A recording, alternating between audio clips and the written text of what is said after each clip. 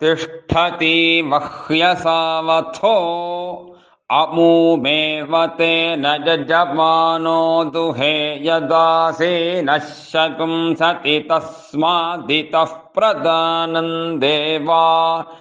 उपजीवन्ति यत्तिष्ठन् प्रतिगृह्णाति तस्मादमुतः प्रदानं मनुष्या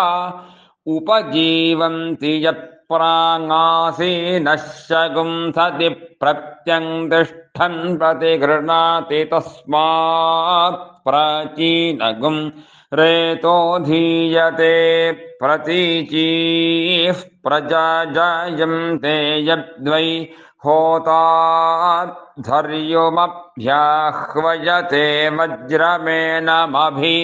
प्रवर्तयति पराङ्वर्तते वज्रमेव तन्निकरोति सवने वज्रमन्तर्धत्ते त्रीण्येतान्यक्षराणीन्द्रियं माध्यन्ति नगुं सवनन्नोद्गातृणामद्धर्युर्नैति वर्तयत्यष्टौ च उपयामगृहीतोऽसि वाक्षसत्।